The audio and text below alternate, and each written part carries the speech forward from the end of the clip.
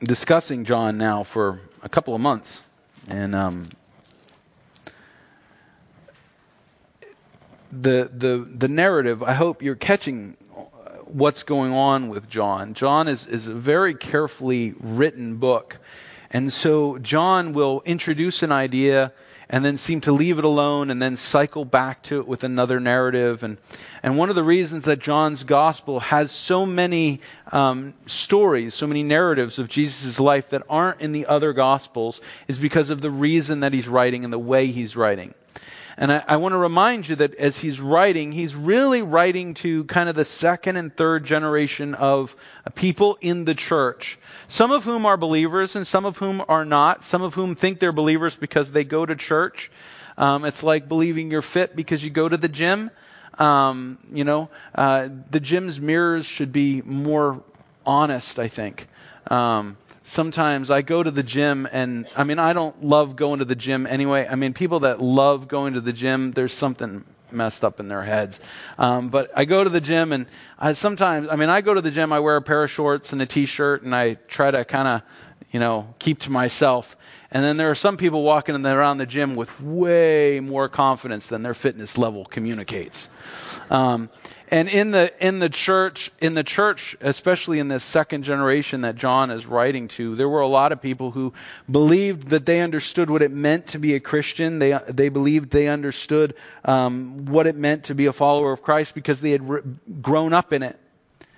And so John, as he writes, he introduces these people that ask these amazing questions and pick up these amazing themes because he wants to provoke questions and conversation. John wants us talking about Jesus. It's not enough to sit in rows and listen to somebody else talk about Jesus. John wants us asking some good questions of what is in the stories that he tells. And so John chapter 4 is one of those stories that if you grew up in church, you heard all the time. Jesus and the Samaritan woman. Last week we talked about how last week Jesus was in Jerusalem in chapter 3. We know he's in Jerusalem from the end of chapter 2. He meets with Nicodemus in chapter 3. And he has the conversation that the most famous verse in the Bible, John 3:16, is a part of. And then he goes out into the Judean highlands. We talked about last week. He was out in the countryside and his disciples are baptizing. John the Baptist, his cousin John, is up north baptizing. And there's a whole conversation where John points everybody to Jesus. Now in chapter 4 and verse 1, we get this. Now when Jesus learned that the Pharisees had heard that Jesus was making and baptizing more disciples than John, although Jesus himself did not baptize, but only his disciples, he left Judea and he departed again for Galilee. And he had to pass, in verse 4, through Samaria. Now, Samaria is a region in the middle of what is today modern Israel, and it is just north of Jerusalem. It starts about 10, 15 miles north of Jerusalem. And what happened in Samaria was that in 586, well, in 722 BC, I know you guys all love the dates, but in 722 BC, the northern kingdom of Israel was taken into exile by the Assyrians. And the Assyrians took all of the noble people, all of the ruling class of that kingdom, and they carried them off into exile. And then they brought people from other parts of their empire in to settle into the land. Most of the Israelites that could escaped south to the southern kingdom, which is based around Jerusalem. Now that southern kingdom got conquered by the Babylonians in 603, 600, and then 586. There's a whole series of conquests. They destroyed the temple in 586 BC.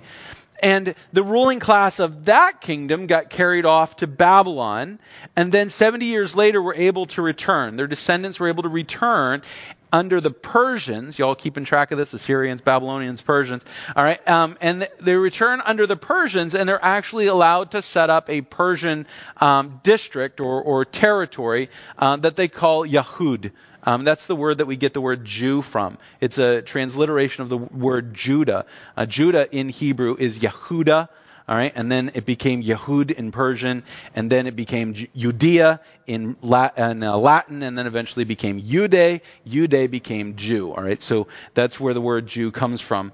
It's got a long process of development, but they establish a Persian area, and there are Jewish. You can actually call them Jews at this point.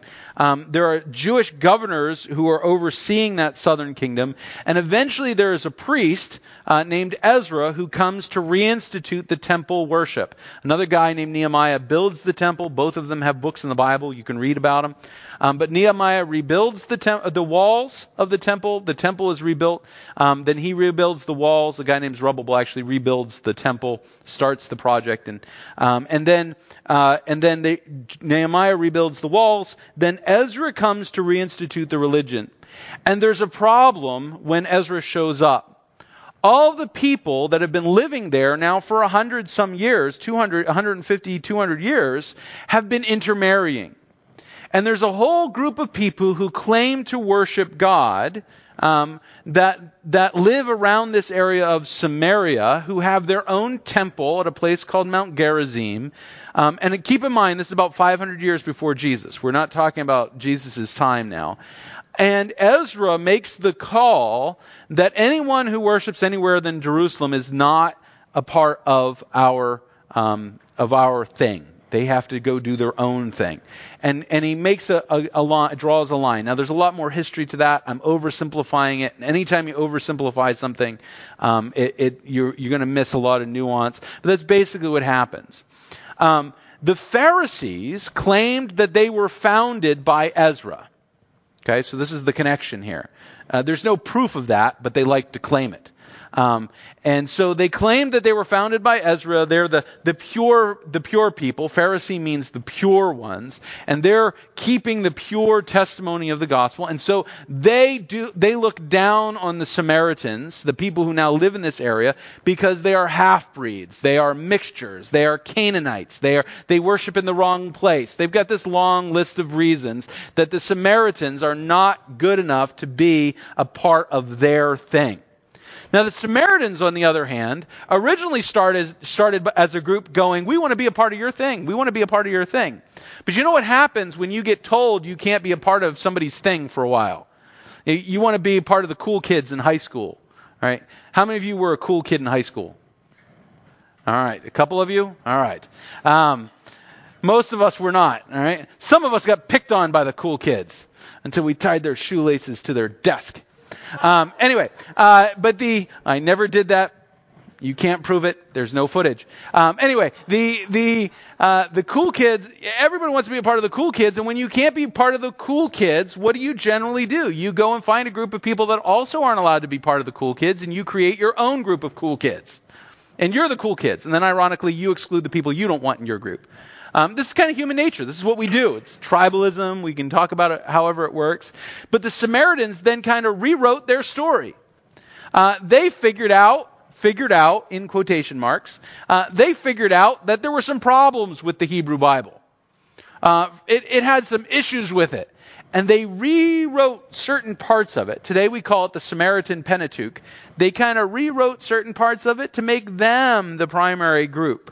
That actually the Israelites who were living down in Judea, the Jews down in Jerusalem, they were actually the problem. They're the ones that are the troublemakers, not us, you know. And again, they make a group of cool kids, and they go, "We're the cool kids. You're not the cool kids," right? So now we're 500 years later. So 500 years of two groups of people going, "We're the cool kids. They're the dumb kids." All right. And I mean, the school has been aligned according to tribal lines. You know, you can only use these lockers if you're part of the Jets, and this. No, anyway. Now I'm wandering into West Side Story. But this is the heritage that's behind the division between the Jews and the Samaritans. So Jews do not travel to Samaria. I mentioned last week that when they go to Jerusalem from northern parts, from Galilee, which is where Jesus lives. So think of Galilee as Maine. Right? The distances are actually not too bad. Galilee is basically like Portland, Maine, and Jerusalem is Boston. That gives you an idea of the scale of what we're talking about. kind of north to south. And so they would actually go around, they would cross the river, go up the other side of the Jordan River so they didn't have to pass through Samaria. Well, Jesus is passing through Samaria, and he stops at a place that most of the time when we read this, we read it as being random, but Jesus never did random stuff. He already knew what he was doing. He passed through Samaria in verse 4, and so in verse 5, he came to a town of Samaria called Sychar. Now the CH there in Hebrew is actually that amazing ch. It's Sychar. All right, but he comes to Sychar near the field that Jacob had given to his son Joseph. And Jacob's well was there, so Jesus, wearied as he was from his journey, was sitting beside the well. It was about the 6th hour. So Jesus winds up at this spot. Now, this is an interesting line, this spot that Jacob gave to Joseph. If you actually go back, what you find out is that Jacob had bought this well from the king of Shechem, which was a Canaanite city. So now we're going way back. We're about 17, 18, 1900 BC. He had bought this well, and then when you read that he had given that land to Joseph, what actually happened was that's where they buried Joseph's body. When Joseph dies in Egypt, and then during the Exodus, they take Joseph's body with them. They bury him in this area, this area of Sychar. Jesus picks that spot on purpose. He says to the guys, I'm pretty tired. I'm going to sit down here right about noon, right next to this well. And everybody goes, that's weird. But Jesus, and they go into town to get food. Verse 7, a woman from Samaria came to draw water. And Jesus said to her, give me a drink. For his disciples had gone away into the city to buy food. The Samaritan woman said to him, how is it that you, a Jew, ask for a drink from me, a woman of Samaria? Obvious question, since we've just talked about the context. For Jews have no dealings with Samaritans. John's best case of understatement in his whole book. And Jesus answered her, if you knew the gift of God and who it is that is saying to you, give me a drink, you would have asked me, and he would have given you living water. Now let me just explain what he means there. Okay? This makes perfect sense to her because wells are basically big holes in the ground that water gets trapped in. And then you lower a bucket and you pull the water out of that the groundwater. When he says living water, he means water flowing from the imagery that he's doing is this is flowing water. So a well is stagnant water, even though it's coming from groundwater. It is technically flowing through. But he's talking about flowing water. He says, I would give you living water. And the woman said in verse 11, said to him, Sir, or Kyrie in Greek, or they would say Ravai, not rabbi, but Rave in Hebrew or Samaritan. You have nothing to draw water with, and the well is deep. Now, I've actually been to this well. Like everything in Israel, they built a church over it. That's what you do. It's in the basement. You're not allowed to take a picture. So naturally, I have a picture. The tour guide was like, don't take pictures. I took my phone and went, put it down. So I have a picture of this well. But anyway, it's tremendously deep. Now, it's been in continual use for thousands of years. And every time a new, it starts to run dry, you dig it deeper. You literally lower somebody down into the well with rope and you have them dig more until you get the thing. So it is still there. There's still water in it. If you pay them, they will give you some. Because that's the other thing that they do in Israel. They build a church on it, then they charge you for stuff. So she says to him, well, this well is really deep. I have a bucket. You don't have a bucket. Or I have a vessel. You don't have a bucket. How are you going to possibly get water for me? You don't have any water for me. I don't understand what the question, why you're doing this. Where do you get that living water? And he says in verse 12, and this I think is the single most important thing that she says, are you greater than our father Jacob? He gave us the well and drank from it himself, as did his sons and his livestock. And notice the identification she makes. She identifies herself with Jacob. Jacob's other name is what? Israel. All right, that's the name that Jacob gets from God. So Jacob, Israel, she says, we have a divine inheritance from Jacob. He gave it to us. And Jesus said to her, everyone who drinks of this water will be thirsty again. But whoever drinks of the water that I give him will never be thirsty again. The water that I will give him will become in him a spring of water welling up to eternal life. And the woman said to him, Sir, give me this water so that I will not be thirsty or have to come here to draw water. She challenges his statement. Jesus said to her, and this is Jesus setting up a test for her. He says, go and call your husband and come here. And the woman answered him, I have no husband. Now, I know the Bible says that Jesus, the Messiah, had no beauty that people would desire him. But I have to wonder if she's thinking of this as like Samaritan mingle here. So there's a very obvious single Jewish guy interested in talking to him. He showed up with a bunch of friends, so he must be pretty well off, right? And she's been through a few guys, and what's one more? She said, you are right to say, I have no husband. Or she says, I have no husband. She kind of leaves out the details. And Jesus says to her, you are right in saying, I have no husband, for you've had 5 husbands, and the one you have now is not your husband. So what you've said to me is true. The woman said, Sir, I perceive that you are a prophet. Now, this is the second time in John's gospel that Jesus had said something that he could not have known. All right? So he says something he could not have known unless he had some kind of knowledge. And she says, I perceive that you're a prophet. Watch what she says again. Our fathers. So what did she say earlier about the well? Who gave them the well? Our father Jacob. Now she says, our fathers worshipped on this mountain. She's pointing at Mount Gerizim, which is to the east of Sychar. But you say that in Jerusalem is the place where people ought to worship. Now he didn't say that, but she assumes because he's a Jew. And Jesus said to him, Woman, this is the second time he said that to a woman. Remember, this is not a disrespectful statement. It is an honor that he gives on her. He bestows her an honor she doesn't deserve. He says, Woman, believe me, the hour is coming when neither on this mountain nor in Jerusalem will you worship the Father. Now, look at what he did. Look at what he did. Jacob, our father, gave us this well. Our fathers worshipped on this mountain.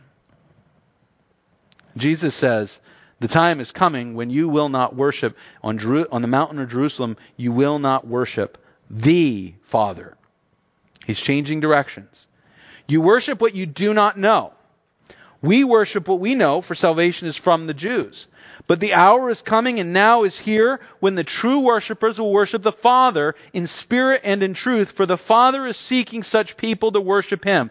God is spirit. Those who worship Him must worship Him in spirit and truth. And the woman said to him, I know that Messiah is coming, He who is called Christ. When He comes, He will tell to us all things. And Jesus said to her, I who speak to you am He. Now, before we get to the rest of this story, I want to do something different today. This story, this narrative, is paired with the narrative of Nicodemus in the previous chapter. And here's what I want you to do. I want you to take a few minutes with your friends or your neighbors or your family, whoever's around you, whoever's willing to play with you, or do it by yourself if you so choose, but it's always more fun in community. I want you to take a minute and I want you to look at what the conversation Jesus has with Nicodemus in chapter 3, and the conversation that he has with this woman at the well in chapter 4, and I want you to go ahead and make a list of all the things they have in common and all the things that you can find that are different. Now, there's no right or wrong answers to this, but I want to take a few minutes. I want to give you about maybe 10 minutes. I know, in the middle of a sermon, 10 minutes of silence. But what I want you to do is I want you to take some time, have a conversation with the people around you, find somebody who's willing to talk to you about Bible stuff, drag your children into it if you have to, but take about 10 minutes and look at these two passages and say, what is the same and what is different? So go ahead and do that. And those of you that are online, you're going to have to do it via instant messenger or FaceTime or something like that with each other. You can kind of have it, those of you that are online, if you want to put it in the comments on YouTube, that'd be great. You can do that and we can have a conversation there. So let's take a few minutes and just do that and enjoy yourself.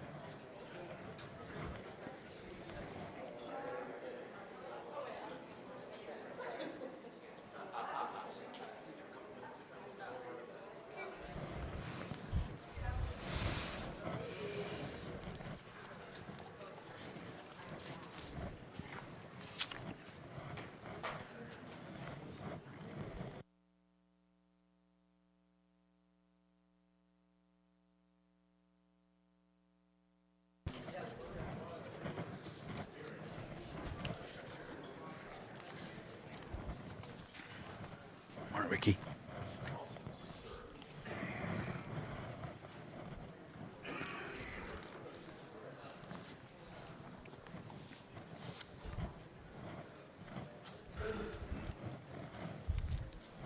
Hey, Jeff. Good to see you.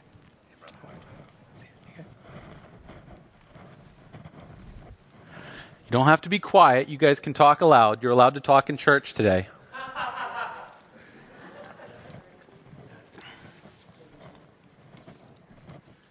Sit by yourself. Go for Nicole and Ariel. Or just sit by yourself.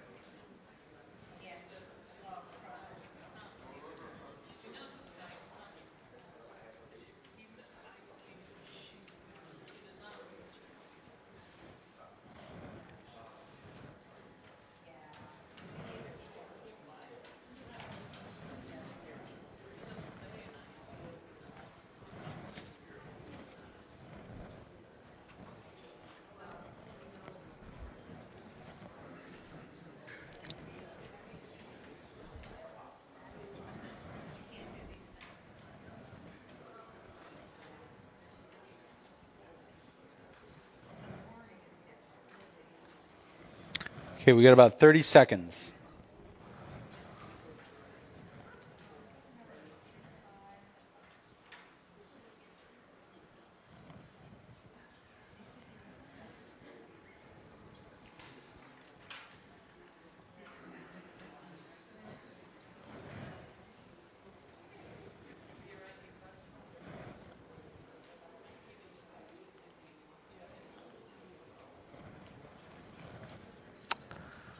Okay, so let's talk about what you found rather than what I found. I was working all week. I want to hear what you found. All right, but let's talk about this. What are some similarities that you noticed? And we could just kind of throw them out. Just be aware of cross-talking. But what are some similarities you noticed between Nicodemus and the woman at the well? The conversation. Jesus' identity. All right, Jesus' identity. In chapter 3, Nicodemus volunteers, we know that you're a teacher come from God. In chapter 4, Jesus says, I speak to you of me. Okay. All right. Somebody else? All right, teaching that God is spirit. Okay. Living water. Water is a big image in both conversations. All right. So we're playing like Bible categories here. So if somebody else says something that you say, you can just scribble it. You don't get points for that one.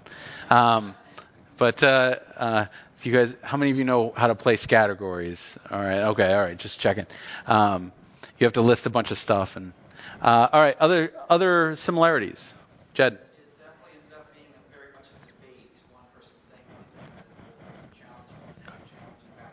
Yep, they're both dialogues of peers. Jesus engages them where they are. He never takes a position of superiority until the very end on both cases. When he says who he is, and then everybody goes, eh. All right, Ray? There's a universal offer of salvation. Okay. 3:18 and 4:14. Yeah. Jesus is not being exclusive in either passage. He's not saying there's only a special group of people that get access to this. And when he says it, he then immediately says that's what you think, but this is what really is going on. Heather? Just I think Nicodemus example kind of took that the earthly, the physical thing. How can you be reborn? And join your house, everything's with a little water. Yeah, they both start at kind of that earth level, and Jesus elevates the conversation. Those are great. What about some difference? Eric, go ahead. I was going to say, it seems like in both cases, he changes their thinking about us. Yeah, absolutely. He's taking them on a journey of evolving their thinking. He's changing their perception. Okay, Christy? One mentions or calls him rabbi, and she mentions that she knows he's a prophet. Okay.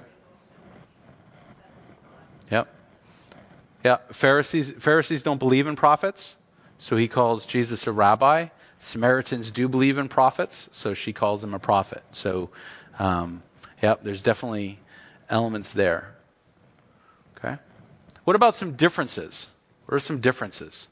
Jed? The difference from Nicodemus is he was very high up in the Jewish standards, Mm-hmm. and the woman was very much on the low end of Jewish Samaritan standards. Yeah. That it was very much a very broad spectrum between the two. Samaritans were a lower class than Gentiles to Jews. You would rather stay in a Gentile's house than stay in a Samaritan's house, which, by the way, is the big deal behind the parable of the Good Samaritan. All right. Nicole, did you have something? Yeah, chapter 3, Nicodemus talks about beginning of life in regards to water. In chapter 4, the Samaritan woman talks about maintaining life. Okay. Okay. There's a real big, obvious difference I'll throw out in case you guys didn't see it. Nicodemus has a name. She doesn't. She doesn't. We never get her name. Which either tells us that John was not paying attention or there's intention there. What other differences do you notice? Kathy? Nicodemus came at night to draw knowledge from Jesus, where Jesus went to the woman during the day. Yeah. Jesus went to draw water. Yeah. Pair that one with what Jed just said. Nicodemus is highest in the Jewish cult, and yet he comes at night. Jesus meets a Samaritan woman in the middle of the day, right at noon, the 6th hour at noon. Dave? All right. A Samaritan woman at the end just goes, awesome, and goes and starts telling everybody about it. All right. Nicodemus, we have no resolution of what happens with Nicodemus there. Jesus talks, and then it's just over. Right? And then since we have then the Pharisees being worried about Jesus at the beginning of chapter 4, we have to wonder what the response was when Nicodemus went back to the Pharisees and told them what he had had the conversation with Jesus. Right? Any other? This is great. I wouldn't do this every week because you guys had just stopped showing up. And we're like, all right, he's about to ask the question. Everybody go to the bathroom. All right. All right, so fantastic, and this is super important that when we read a passage of Scripture, we don't read it in isolation, right? As we read this passage, we can't just read the story of Nicodemus and then read the story of the Samaritan woman and go, well, they're not connected. John is connecting them. He connects them through the themes of spirit, water, and eternal life. If you read what Jesus says to the Samaritan woman, it's actually the answer to Nicodemus's questions. So Jesus answers Nicodemus. Remember we talked about Nicodemus? Jesus always kind of doesn't answer Nicodemus. Nicodemus asks him a question. Jesus says, this is how it is. But with the Samaritan woman, he actually is talking about when Jesus says to Nicodemus, a man must be born of water and of the Spirit. And Nicodemus has a bunch of questions. Well, and when Jesus is talking to the woman at the well, he says what the water is. The water is the eternal life that is given to those who believe in Jesus. The Spirit is given. He's drawing those images together. I think the very cool thing about it is that Jesus concludes his conversation with Nicodemus. This all starts with Nicodemus saying, I know that you're a teacher from God because of the signs that you do. And then we go all the way through to the Samaritan woman saying, you must be the Messiah. And he says, I am. All right. So we have these two conversations being connected with a bunch of stuff in between. John does that all the time. You have to always, when you're reading John, start writing down the things that Jesus says, because it will come up later and it will explain what he said in the previous passage. So much confusion comes about the Gospel of John because people don't do that, because it's all connected. He's connecting everything together. Very quick, I'll just give you my list. Nicodemus is named. The woman is not. Nicodemus is a Pharisee. She's a Samaritan. We all mentioned that. Nicodemus is a teacher, which means as a teacher of the Jews, he is a monogamous husband who has never committed any form of infidelity or looked at another woman to lust. He has maintained his ritual Torah purity. This woman has done the exact opposite. She's been married 5 times. She's living with some guy. All right.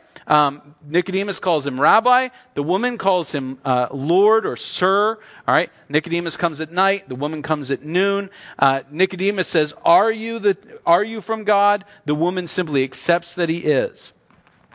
John always likes to alternate the episodes of Jesus' conversations with different classes of people to get exactly to the point that Ray said, that this is not a message, the gospel is not a message to one group of people.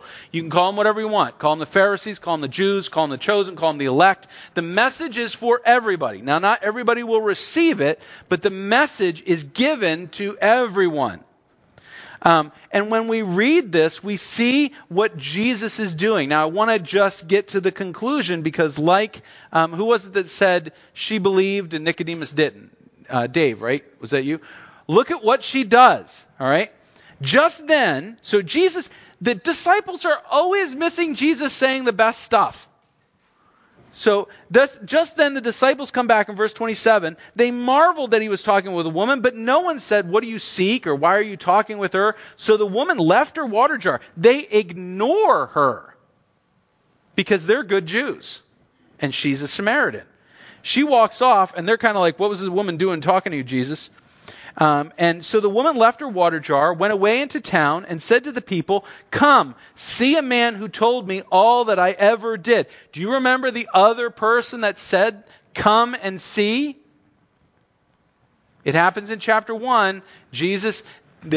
Come and see, come and see, come and see. And Jesus actually says it to the disciples in chapter 1. "Come and see a man who told me all that I ever did. Can this be the Christ?" She's not, by the way, asking them, "Could you come and verify that he's the Christ for me?" She's saying, "You've got to meet this guy. I think he is the Messiah." They went out of the town and were coming to him. And meanwhile, the disciples were urging him, saying, "Rabbi, eat." But he said, "I have no food to eat that you do not know about." Now, I personally think that Jesus doesn't want to be caught with these Samaritans with his mouth full. So the disciples said to one another, "Has anyone brought him something to eat?" They are so oblivious. And Jesus said to them, "My food is to do the will of him who sent me and to accomplish his work. Do you not say there are yet 4 months, then comes the harvest?" We know that this is happening in the late spring because he's left from Passover. "Look, I tell you, lift up your eyes and see that the fields are white for harvest." He is saying to them, you're missing what God is doing to these people who matter to him because of your Jewishness. Now, that's not being Jew as a bad, but because of what they believed, they're ignoring the Samaritans. They're walking through with their blinders on, trying to get through Samaria as quick as they can. "Already the one who reaps is receiving wages and gathering fruit for eternal life, so that the sower and reaper may rejoice together. For here the saying holds true, one sows and another reaps." Remember, anybody else who quotes that verse? The Apostle Paul. One waters, one sows, and one harvests and reaps in 1 Corinthians. Paul seemed to have known some of the things that Jesus said, a lot of the things that Jesus said. I sent you to reap that for which you did not labor. Others have labored, and you have entered into their labor. Now, many Samaritans from that town believed in him because of the woman's testimony. That's the word that gets used over and over in John. Martyria, her witness, her testimony, her legal testimony. He told me all that I ever did. So they start their belief there. So when the Samaritans came to him, they asked him to stay with him, and he stayed there 2 days. Now, what's Jesus been doing all along the way in the book of John? He comes to John, is baptizing. The disciples ask where he's going. He goes to the place he's staying. He doesn't stay with them. They have to stay with him. Then when he makes water into wine in the marriage supper at Cana, Jesus leaves. When Jesus is in Jerusalem and he's preaching, he doesn't give himself over to the people. He goes out into the Judean highlands. But when the Samaritans ask him to stay, Jesus stays. Isn't that interesting? And many more believed because of his word. And then they said to the woman, and look at the shift that takes place. And there's a whole sermon that could be preached out of this. Look at the shift that takes place between the moment when she says, look in verse 39, many Samaritans from the town believed in him because of what? Because of the woman's testimony. And then down in verse 42, they said to the woman, it is no longer because of what you said that we believe, for we have heard for ourselves, and we know that this is indeed the Savior of the world. Remember when I started and I said the second generation of believers grew up in the church? Some of them were just thinking they were Christians because they were in the church. They were doing the churchy thing. And this is a challenge to them. It's not about the testimony, somebody else's testimony. You have to meet Jesus yourself. You have to know him yourself. And after the 2 days he departed for Galilee. Jesus himself had testified that a prophet has no honor in his hometown. So when he came to Galilee, the Galileans welcomed him, having seen all that he had done in Jerusalem at the feast. Isn't it extraordinary that the Galileans have no idea what he did in Samaria? They skip right back to Jerusalem. Right? For they too had gone to the feast. So here's 3 different big ideas that you can take home. Hopefully one of them works. I know, I only ever have one, but I have 3. Because I didn't want to preach 3 sermons out of the same passage, because it took like 2 months to get through chapter 1. Here we go. Big idea, number 1. What begins with the Jews goes to the Samaritans. What starts with the church goes to the world. What God starts with you is always for others. It's not just for you to be happy and comfortable with your own faith. It's meant to transform the lives around you. What begins with the Jews goes to Samaria. Number 2, for Jesus, Jerusalem was not somewhere he ran to. It was a point he worked out from. Our faith, we talk about church, and sometimes we think of church as a safe haven, a fortress, a place we can escape the world. We get in the world, we feel comfortable, we're surrounded by other Christians. There's less swearing here. There's, all of those, not no swearing, but less, right? We're safe. We're safe in this safe haven. It's our safe place. And I would argue that we are actually not called to be drawn into the church, but rather called to spread out from the church and work as the people of God. Jerusalem is not a place we run to, but a point to where we work out from. Here's my 3rd big point. This is probably the one I would have stuck with if the other 2 hadn't come up. Sometimes everyone misses what Jesus is doing. Everyone in the conversation. The Jews don't care about the Samaritans. The disciples look beyond this woman. Everyone misses what Jesus sees. And that's why we have to trust his grace rather than our abilities. Jesus knew what he was about. when he said, hey guys, let's go out into the hill country of Judea instead of let's cross the Jordan River and go home. He was headed to Sychar to meet a woman that most of us would look down upon with complete disdain because of her past, to change her life, make her a vessel of the gospel, and then transform an entire town of undesirables into disciples. Sometimes everyone misses what Jesus is doing. So let's trust that he knows what he's doing, the grace that he has expressed and manifest in the situations that we're in for his greatness, glory, and the message of his word. Now you can take any one of those three and you can apply it. You can even steal them and preach them yourself if you want. I didn't copyright them. But I want to invite you to, as we consider maybe the Samaritan woman in our life, the person maybe that we're thinking, I don't know whether Jesus could ever use that person. I don't know if grace could ever extend to that person. Or maybe you're that person. You're sitting there saying, I don't think that Jesus couldn't use me. Jesus doesn't want me. Jesus isn't bound by your standards of what he wants either. And like Ray said, this is a universal call to follow Jesus. There is nobody so low, so lost, so dark that grace can't touch them and transform them and make them followers of Christ. We're gonna receive the Lord's table in a moment. Would you join me in a word of prayer? Just as we thank the Lord for his word. Heavenly Father, as we have come to your word and seen Jesus touch the life of someone that, if we're honest, most of us would have had problem even seeing. We would have looked past her. We would have missed her because she isn't of our class. She isn't of our way. She doesn't